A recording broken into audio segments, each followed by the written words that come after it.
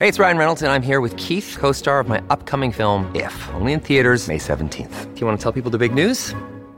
All right, I'll do it. Sign up now and you'll get unlimited for $15 a month and 6 months of Paramount Plus Essential Plan on us. MintMobile.com/switch. Upfront payment of $45 equivalent to $15 per month. Unlimited over 40 gigabytes per month. Face lower speeds. Videos at 480p. Active Mint customers by 531.24 get 6 months of Paramount Plus Essential Plan. Auto renews after 6 months. Offer ends May 31st, 2024. Separate Paramount Plus registration required. Terms and conditions apply if rated PG. Great to have you here. 7:49 on this Thursday.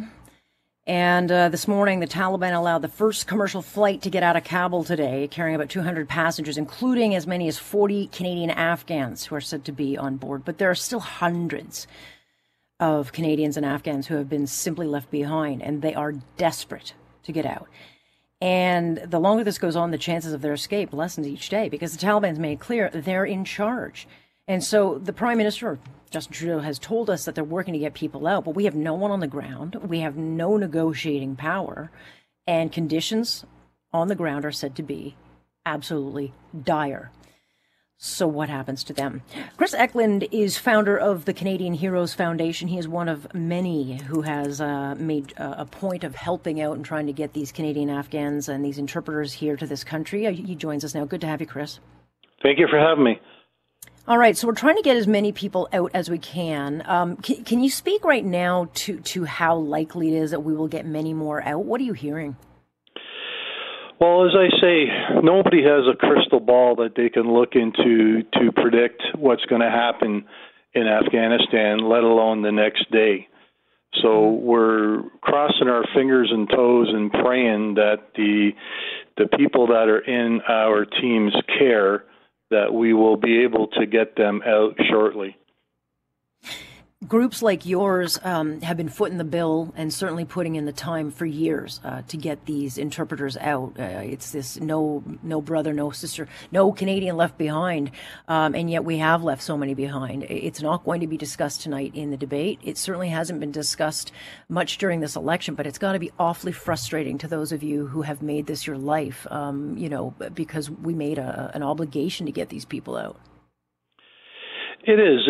It's very puzzling why it's not on the debate when you have such a huge issue here and how we have failed these people as a country. I mean, I can't think of a more important item to be talking about during the debates. And it makes you kind of wonder if there's other reasons as why this is not on the debate schedule. But like you said, myself and other Canadians, Patriots groups, we've been working on this issue for years. This is much different than the Albanian or Syrian issue or any other refugee matter. These people, we as a country have a duty to get them here. And it's a very, very strange and puzzling thing why this is being basically swept under the carpet.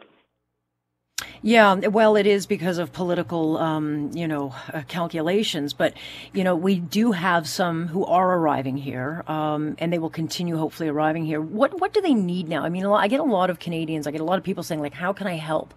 How can people help? Where do they send their help? And what do these people need? Well, they're going to need everything. They're showing up basically with the clothes on their back. A lot of the interpreters that I've personally been helping with from wherever they were in Afghanistan into the safe houses, it's been a long, very emotional process. And now some of them are here, but they basically got nothing, absolutely nothing. They're still wearing the same clothes.